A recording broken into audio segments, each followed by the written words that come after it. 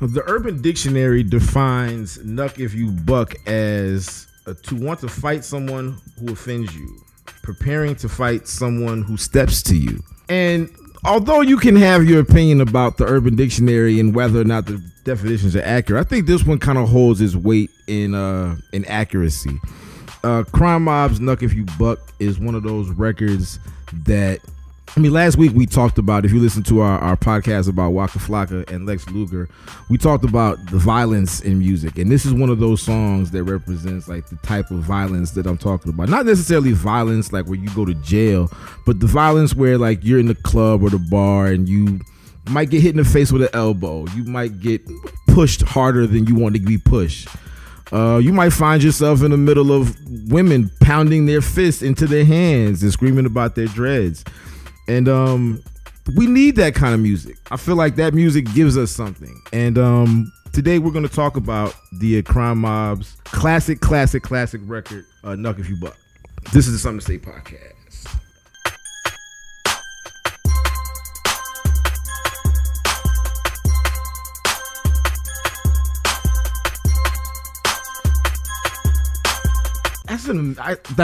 I'm not surprised that the song has lasted this long, but it's dope that it still feels that way. Like every time it comes on, I'll never think like, "Oh, we're playing this again." Right. Or I feel calm. Like, yeah, no. It jumps into your skin immediately. Yeah. Our producer Mike Sabo was just saying in the mic that sometimes he'll go to shows and the DJs will play "Knuck If You Buck," and that is the most turn that he'll actually see the crowd. Like, not even for the main act, just for "Knuck If You Buck." A 15-year-old song might steal your thunder. Right. It really might steal your thunder. It might, for real. Like, because people just react. You don't even think about it. Like, when it comes on, it's not like, "Oh, "Knuck If You Buck's playing, I need to jump up and down." Like, no, you're already jumping. Yeah, it's already happening. You're already moving, right. So, and I think that's the thing about it lasting like 15 years is seeing it when it first dropped and seeing that energy and going out and still feeling something very similar is mind-boggling to me. As a grown-ass person. I've seen people like, I have a friend of mine with me and I asked him, "Do he have any memories of "Knuck If You Buck?" And he was like, Superman punches. Yeah. Just people coming out of nowhere, flinging arms and elbows. And everyone's okay with it. It was what you knew was happening. Yeah. Mm-hmm. It became like it telegraphed a moment of just like anarchy. Yeah. And sometimes there's casualties to that anarchy. Sometimes people are just they have a beef. And now this is like the soundtrack to your smoke. Every soundtrack to your smoke. Yes. Yeah. That is what "Knuck If You Buck." That's what Crime Mob was. That's definitely what. They were named Crime Mob. Right. For the crimes they did when they were younger. Right. I was like, on brand. Let's go, man. Very on brand. Let's go. Yeah. It's funny, John, when you were talking about "Knuck If You Buck," I couldn't even think of the first time that I heard "Knuck If You Buck." No, I thought of the last time I got into a fight at a music venue. Oh. That's what it got me thinking about. And so it's like, I can't even tell you if I knew "Knuck If You Buck" by that point because I am an Atlanta transplant. I just remember the fight. Or the almost fight. The almost fight that happened. It was not at a rap show. It wasn't even at a rap show. It was at a Chromeo show. This drunk woman tried to come for me. And Mike was in a leather jacket was like, "You have to calm down." Like right now, you have to. How close do you think you were on a 1 to 10 scale? Put a number on it. How close we were to fighting? Yeah, like where were you at in your anger, and what could you read off of her face that said like it's go time? Like she's trying to say that I came for her man, and I was like, it was at least an 8. Yeah. I was like, I didn't even see him. That's right. an 8. Yeah, off top. right? Yeah, I was gonna say as soon as you say your man, I was like, oh, okay. She said you gave her man. Oh yeah, it was like 8.5. Yeah. Right there. It was right there. Like one extra word, one extra look, and it would have told they. We were trying to enjoy some 80s inspired funk, and you tried to ruin my fun. Yeah, clearly she tried. But who's trying to steal men at the Chromeo show? Like, is that what people are going to do at Chromeo shows? Steal men? Like, true player for real. Like, yeah, I guess pimping knows no bounds, right? Knows no bounds. Fair enough. But anyway, back to Crime Mob. Before I listened to the song again, like on my own, because I thought about how long it had been since I actually played the song myself for my own enjoyment. Like, I feel fairly safe saying that the last 50 times that I've heard that song, I heard it in the club somewhere, like a DJ played it. Yep. Mm-hmm. And so I watched the video first before I played the song. So I was like, damn, let me go back and remember what Crime Mob looked like. Like, what was the visual they put to this thing? And the opening scene of the video, like, you talk about authenticity. Like, it was them all asleep, like, on the floor or, like, on the couch, like, stretched out with, like, I think there was, like, a pizza box or something on the ground. Somebody had, like, a random slice of pizza. But they literally, like, woke up out of their hotel room, apartment, crib, or whatever, and, like, walk outside to the show. Or get on the bus to go to the show. Oh, my God. And they're kids. Yeah. Like, I guess that's the thing that has to be, like, put in perspective as far as this song. Like, these were children. And right. I was young at the time. Yeah. But they were teenagers. They were teenagers. Yeah. I don't think anybody was older than 17. Right. And I just remember the tall tees. Like, their tee sizes was like 5X. Yeah. You know. To their ankles. To the ankles, right? Shorts to your ankles. Like, they were shorts, but it could have just got jeans. Yeah, basically, yeah. Like, you didn't want to wear jeans. No. Right. And the microphone hanging from the ceiling that was just swinging. So it just seemed like, okay, so this is where they record and where they live. That's what I got from it. I was like, this is like really in the dirt. You know, this is very right. There's no mansions. There's no big trailers. There's no nice cars. Like, this is a group really in the mud, and they're kids. And this is their energy. This is their chaos. Yeah. Mm-hmm. Mm-hmm. I mean, same with the album artwork. You know what I mean? Yeah. Like, if it didn't have the words Crime Mob on it, like, I would think they'd be going to, like, Teen Summit or something. Yeah. You know what I mean? Like, they would definitely be on Teen Summit. Right. But instead they were, like, you know, throwing bows, right. You know, mm-hmm. talking about threatening people. Burying people. Correct. Burying people. You know, seeing the threat all the way through. All the way. They weren't half-steppers. Crime right, did not half-step. No, not at all. No. And I think that's what I love about Knuck If You Buck is it lets you know exactly what we're going to do to you. It was very specific. Very direct. Very direct violence, you know? Yes. It's not like they don't have cut scenes that step away like, no, you've seen this shit happen. Yeah. You caught that elbow. You caught that right fist. That dread flying. Dread, yeah. Uh-huh. I just see dreads flying when the song comes on. And that's a great feeling. It is. That is a fantastic feeling. It is. I feel like specifically Diamond and Princess verses. Oh my God. I feel like those are iconic. Those are iconic verses, like in rap period, but definitely amongst, like, when you talk about some of the best female rappers, it's not about that they had like a long consistency, but how, like, I feel like they have to get a lot more credit than they do for those two verses alone. Man, Diamond has the last verse. Yeah. Diamond's last verse is insane. Yeah, it's crazy. Like the rhythm she comes on with, the flow, mm-hmm. like, and it's all just aggression. Yeah, and to me, they're the ones that set the tone for this song. Yeah. Oh, absolutely. Like, the Knuck If You Buck hook in itself is just like, that just lets you know where you're at and, you know, what's happening. Lil Scrappy's just like setting the scene. Yeah. Like, this is what's happening. Mm-hmm. You know, this isn't some after school special. No, shit is hype right now. And this is after school, but it's not a special. Right. yeah. On the football field. Mm-hmm. And we got gloves. Right. And it's just the way Princess's verse come in. Like, I think more people know her verse than the national anthem. Yeah, absolutely. Sure. And it's just as patriotic. It is. You could very much argue that that's the most American verse that exists in rap music. I can't think of another one. Right. I mean, other than fuck Donald Trump, but yeah, maybe that one. I think this was a clear predecessor. Obviously. You cannot get there without this. I saw Princess perform this at Trap Karaoke. Oh, wow. And when I tell you the Buckhead Theater, I thought that place was gonna collapse.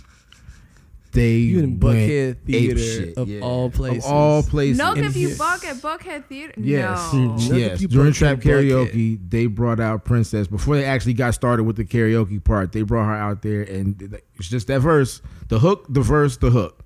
That's Out of there. killed it. Done. Right. Smash. I was like, perfect. That would be a hit record in 2019. Absolutely. You could take her verse, take that hook, put them together. It may be like a minute 57. If you get to 2 minutes, you have a radio hit. Yeah, if there was if Megan Thee Stallion had a record featuring Diamond and Princess and it was those two verses on Fever, people would be losing their fucking mind right now. That's my dream collab from now on. I want to see that happen. Yeah, we need that though. Someone please. Seriously though, we do need that.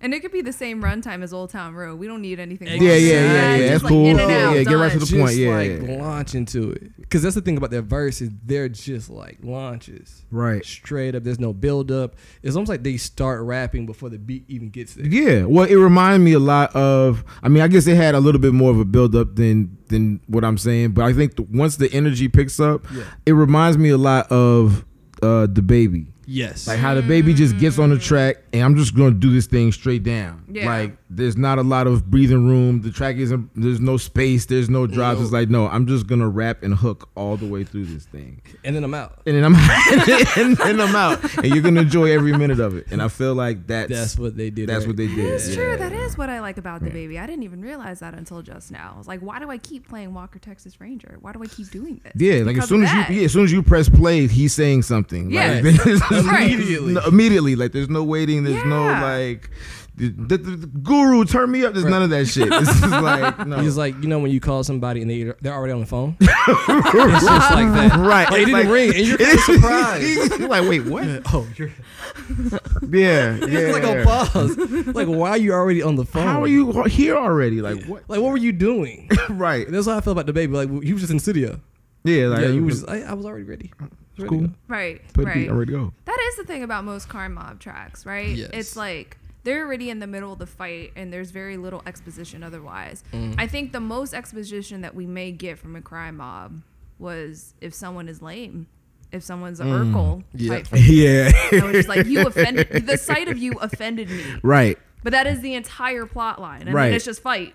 Yeah, now it's time to go. Now it's time to do something about it. Yeah, I'm offended. We're a group of action. Yeah, a group of action. A group of action, yeah.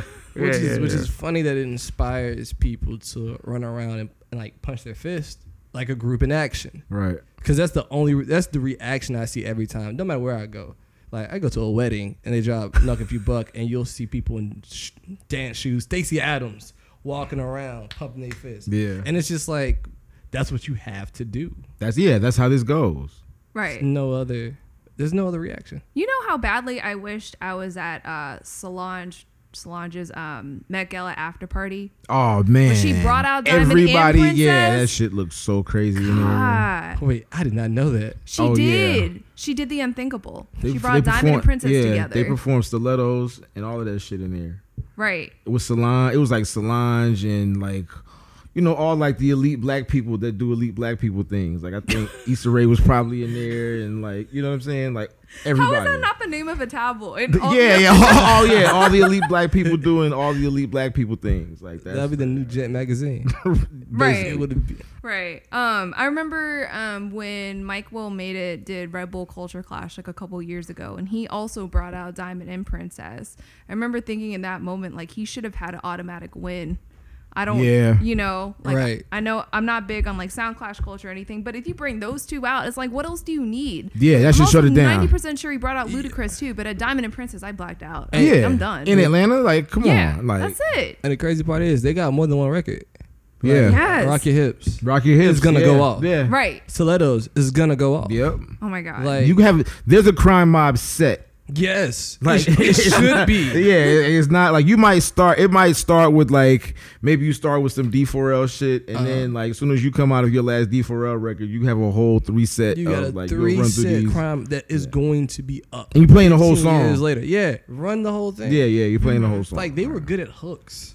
They were really good at hooks. They were really good at like energy, and that was a cool part about Crunk was it was supposed to be high energy, right? Mm-hmm. And they did that well. And they had that going for themselves already. Yeah. Like I get why Scrappy was like, I need that group. Absolutely. That's right. the group. Yeah. The Prince of Crunk. Yeah. Right. The Prince of Crunk. I forgot he was called. Yeah, he Prince of Crunk. Crunk. Yeah, it's the Prince of Crunk. Right. Unfortunately, Crunk just didn't last long. Like I feel like that run was so short. By the time we got Crime Mob, that What that was? What? 2000. Well, Knuck If You Buck is arriving in 2004. Right? Yeah. So I think by that second album, which was like 2006, 2007, Mm-hmm. we were moving to like the auto-tuney, Lil Wayne, Lollipop era. Right. So, crunk was dying out because everything was going to get a little bit more smoother, robotic, melodic actually. Right. And then it's just like, what do you do with like a Crime Mob?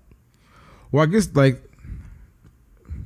to that point, when things started changing, I feel like in talking about Crime Mob, like they had this run that we're talking about that we love, but ultimately like it didn't work out. Like it still all fell apart. And I don't know, as I was reading about the group and just this time and kind of thinking about what was happening as far as how Diamond was getting attention, like how we were talking about her verses and Princess to the same extent, but people wanted to talk to Diamond. It was like it was four of them, right? Of the four of them, she's like the pretty one. Yeah, it was Lil J. It's Lil J. Diamond, Lil J. Princess, and the one guy I can never remember his name. Yeah, you and me both. You know the fourth member. Okay, that's cool. But the point is that part of that is like it would have been nice to see this whole thing stick together, actually play out longer than just those two albums, because it felt like they had something going. I guess that's a problem with a lot of groups. Yeah. For when you have four people, you have four opinions and four agendas and things that people want to do. And I mean, to her credit, it's not to knock her, because I've heard her say that I guess to a certain extent it made her uncomfortable from the standpoint of like it's the four of us, but people are always asking me the questions, and it's like clearly they're seeking me out. So like, how am I supposed to? It's a little awkward. It becomes awkward. Yeah.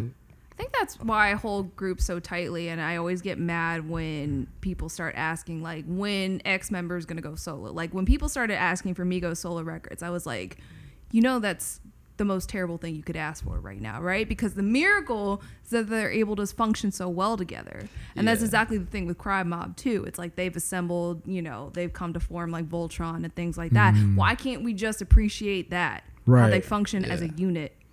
But I think, to that point, not to go too far off, but I think the thing that might have, I don't know if it helped the Migos or how to necessarily define it, but it felt like their solo albums were treated more like mixtapes than solo albums. Like I feel like when a Migos album comes out, there's going to be a big, huge fanfare. Yeah, there'll be more rolling out. I feel like their solo albums came out as just like, here's mine. Y'all want it? Okay, here's mine. Like I kind of blame the Migos for that a little bit, because they didn't make their album spectacles. They feel like mixtapes, which is fine. But I think to what Christina was saying, when people were asking for Migos solo albums, I think they should put into consideration what those are. Like, okay, if we're going to do this, let's make sure we do it in a way that makes sense for us as a group. And I think they just kind of put tapes together and put them out so they feel like mixtapes. But with Crime Mob, I don't know if it was specifically we wanted solo tapes, but we saw the star power. Yeah, you see the star power in one person. Very obvious. Yeah. And I think that's the hard part is you get four people, but very rarely is everyone going to be stars. Right. That's what I love about Outkast is you have two stars, but with Andre, he was a little bit more eccentric, and it was people gravitated toward that. Like you can kind of pick what you gravitate. Some people love Big Boy; he's the player, so you can kind of pick sides. But when you got four people, it's kind of hard to pick why everyone's special. Right, and then it I guess also depends on the group dynamic too, right? Like there's only a problem if it's a problem within the group, right? I thought about Destiny's Child, and it's like everyone was cool. Everyone knew what it was with Beyonce, and nobody was threatened by that because you knew. There's self-awareness of like, I hope so. I'm not that. So like, even Kelly knew, right? I think Kelly knew, and I don't think Kelly was threatened by that. I don't think it bothered her. I felt like she was just like, that's my bitch. We out here doing it. Like I don't think she was thinking of it as like, damn, well, how can I shine too? Like, and even though like this, they had two members that ultimately didn't make it from the beginning, but the three of them stuck together for a long time. So yeah, right. But they were also young too. We're talking about, Crime Mob was probably not raised in entertainment. They were doing crime. Industry. They were doing crime. It's in the name, man. It's right there. It's pretty obvious. You know what's going on with the crime mob. It's not Disney, man. yeah, it's not Pixar. Disney Channel, right? Yo, well, speaking of Disney though, how surreal was it when like Juju on that beat became a thing? I was disgusted. Yeah. You were disgusted. Disgusted. Oh my God. Well, you gotta think now. There's definitely a generation of kids who know Juju and have no idea who Crime Mob is. There's white moms in the suburbs that know Juju, that have heard their kids probably play Juju on their iPad or on the computer, and they have no idea who Crime Mob is, I bet. Do you think once they discover Crime Mob that they're going to be crying like that one mom did with Vince Staples and as parodied in Donald Glover's Atlanta? Yes, I think so. Look, it's just, I'm trying to figure out a moment in music history where a sample was so off base from the original, where you have this very fun dance song and you're like, oh my God, I love this. Like, they're doing dances to this. Yeah. I mean, that's what happens with Kids Bop all the time. What do you think Kids Bop is? No. But like Kids Bop do like the commercial records, right? Like what's already on radio. Okay. Like If You Buck was different. True. We've seen people get knocked out to this. Literally. Like this people. People. Faces. Yeah. Punched in to this music. And now I watch kids on Vine. Little kids, 4 or 5 years old. Because you sampled the sound. So it's just crazy to me. Because it's almost like if you find 50 Cent during Candy Shop and you're just like, he's such a wholesome, nice young man. And then you hear How to Rob. Yeah, it's like, like, who are you? What happened? You got shot 9 times? You duped me. You sold me a bill of goods. So, I feel like Juju on the beat is selling a bill of goods. Oh my God. It is. But that's just my personal gripe with the record. Well, I mean, I hope that, Lil J produced it, right? So I hope Lil J made some money off of that. I hope they figured out some kind of pub way. or something. Because I feel like, well, that's the other part too. Like I saw the Nod podcast. They did an oral history of Knuck If You Buck. Knuck If You Buck. I was there. You were there. Yeah, you were there. You got the ending quote too. Yeah, You were the last word you were on the Knuck final If You word Buck. on this. Shout out to the night. That was really nice. Look, I didn't know. My mom listened to that too. So that was great. For a week, I got to brag about that. Yeah. I was like, my brother, you went to college. I was on the Nod. It was great. But I think one of the interesting points that they were making was that, the way that I guess in trying to interview their manager. Oh my God. And this part where he's, I guess, bragging about this fucked up contract that he had them in and however he was getting money off of them. Yeah. Came up missing miraculously, or at least it was trying to be said that I guess the engineer said that the mics went off or something like that. Yeah. But it makes me wonder, like, would they have stayed together if they were making the money they were supposed to make, even if there was some jealousy of Diamond or whatever the case was? Everybody had a couple dollars in their pocket. It might have been like, well, fuck it, we're good. Well, I imagine like if they're coming onto like a label, like that label is going to send them on a press run and it's a promo run. Press run and promo runs, like you don't see money like out the gate or whatever. So you're working and working and working. And it's like, if you're only getting $1,000 each to show for that hard work, yeah, I'd be fucking tired too. Hell yeah. I'd probably want to start fights as well. Yeah, make you want, kind of give you some motivation to punch people in the face. Right, yeah. I would not behave. I would not behave at all. Yeah. I mean, it sort of reminds me of NWA and about how they found out about like Eazy-E's contract and Ice Cube was like, I'm out. Can you imagine they were just doing good business, how that group could have fostered with Ice Cube's writing? Yeah. I feel like bad business it ruins so many groups.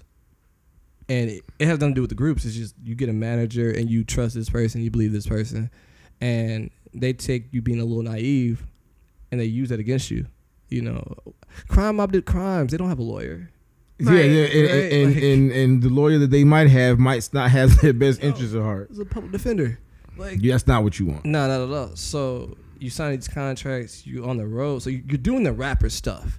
But you probably don't know any other rappers, right? So you think I'm getting $1,000 is cool, but we're not making no money. Yeah. Maybe I'm thinking the money's gonna come. Then the album comes out. You got a hit. You got all this stuff going on, but you still don't see the money. Mm-hmm. I think that's gonna create some type of friction. Mm-hmm. Yeah, it has to. And then you see certain members are getting more shine. And you wonder like, oh man, like what if they get more money? Right? Yeah. They could ultimately end up doing something, and I can't. Right. I'm not gonna have that same. That's really difficult. I think that's a difficult spot to be in as a group, especially if that's like the psychological thinking going through certain members' heads. There's just no way you keep that together. Right. Yeah. Well, I mean, part of that made me think about Lil Nas X. Ooh. Because earlier this week, I guess he put out an Instagram video or wherever he recorded, giving Billy Ray Cyrus a Maserati to like thank him for doing the remix or whatever. Okay. And like people were actually mad, like, yo, this kid is fucking stupid. Like he's spending his money to give this gift to this white man that got all this. He's rich. He's been rich and famous. Like why the fuck he's wasting his money? And I'm like, first off, there's a lot of pocket watching going on. Yeah, like, you don't know. I don't know what that man has in his pocket. I know he has a huge song that's probably spinning out of control on all streaming services, and he should have a nice check coming with that in addition to whatever shows he's been doing. But it just made me think like, damn, I hope that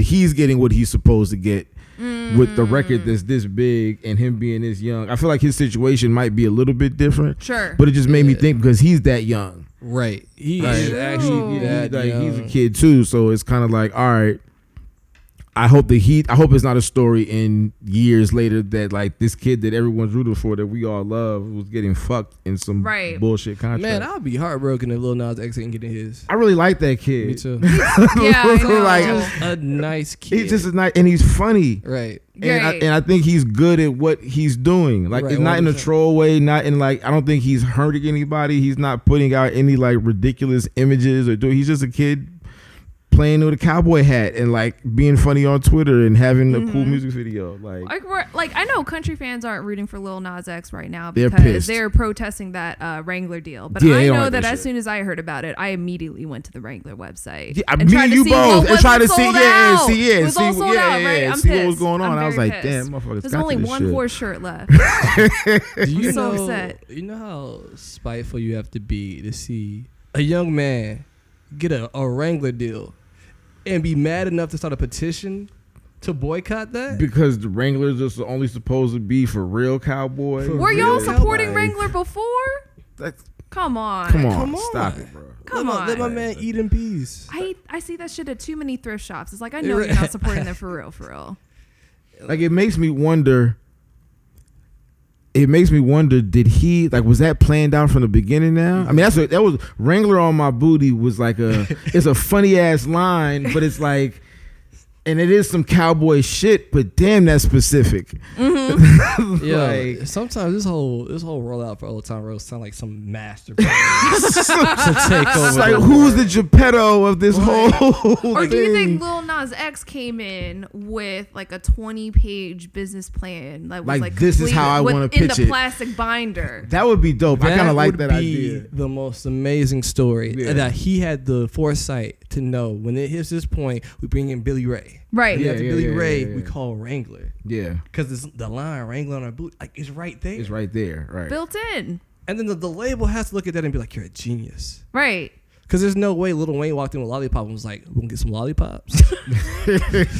Like, he didn't have no play. He just brought a record and it was like, we're going to send it to radio. Like, that was that simple. But I feel like this is so just perfectly orchestrated. Yeah, right. It does kind of feel like a lot of planning went into this that starts before the song even hits. I mean, when I saw the picture of the jeans with the shit sprayed across the butt that says Wrangler on my, like, all I could do was laugh. Like, I cracked up for like 5 minutes. I'm like, holy shit. Like, they got us. Like, that's amazing. It's amazing. Like, and I'm cool with it. Like, I'm cool with the idea of artists going to labels and already having, like you said, like a 20-page spread of like, this is what we're going to do. Walk in with spurs, like live out your brand, if you're going to be a brand, flesh that shit out. And this is how it's going to work. Right. What should have been the branding for Nuck If You Buck? Where should they have took that song? Taken the business plan. Yeah. And just like thrown it at the person sitting at the conference table. Honestly, I would have taken that shit and done athletic wear. I would have done boxing gloves and then would have done like workout gear, and it would have, so like I would have got Everlast. Like I did some shit with Everlast and been like, hey, these are the gloves. Like, we'll figure out how to flip it in the song. We'll do something. Yeah. And then from there, it's like you obviously go to the Olympics. Yeah. And rep for Team USA. Right. Yeah, there you go. Obviously. Like, it all like that's how it makes sense to me. I don't know. Because Ellenwood is America. Ellenwood is America. All right, I'm out. Well, that's the funny part. When I think about Ellenwood, it's like, well, never mind. I'm not going to tell that story. Never mind. I was thinking to myself, like, that's a funny thing about it. No, never mind. All Ellenwood stories begin like that. Right. This is a fact. Yeah, never mind. Well, we appreciate you. We appreciate you listening to Something to Say. If you haven't rated and subscribed this podcast wherever you listen to podcasts, go ahead and do that. And then, of course, please go ahead and support us at patreon.com/something to say. Michael Saba is out here producing this podcast. Producing that thing. When he isn't knucking, if he's bucking. Well, you know how Mike does. Your DJ has only just begun.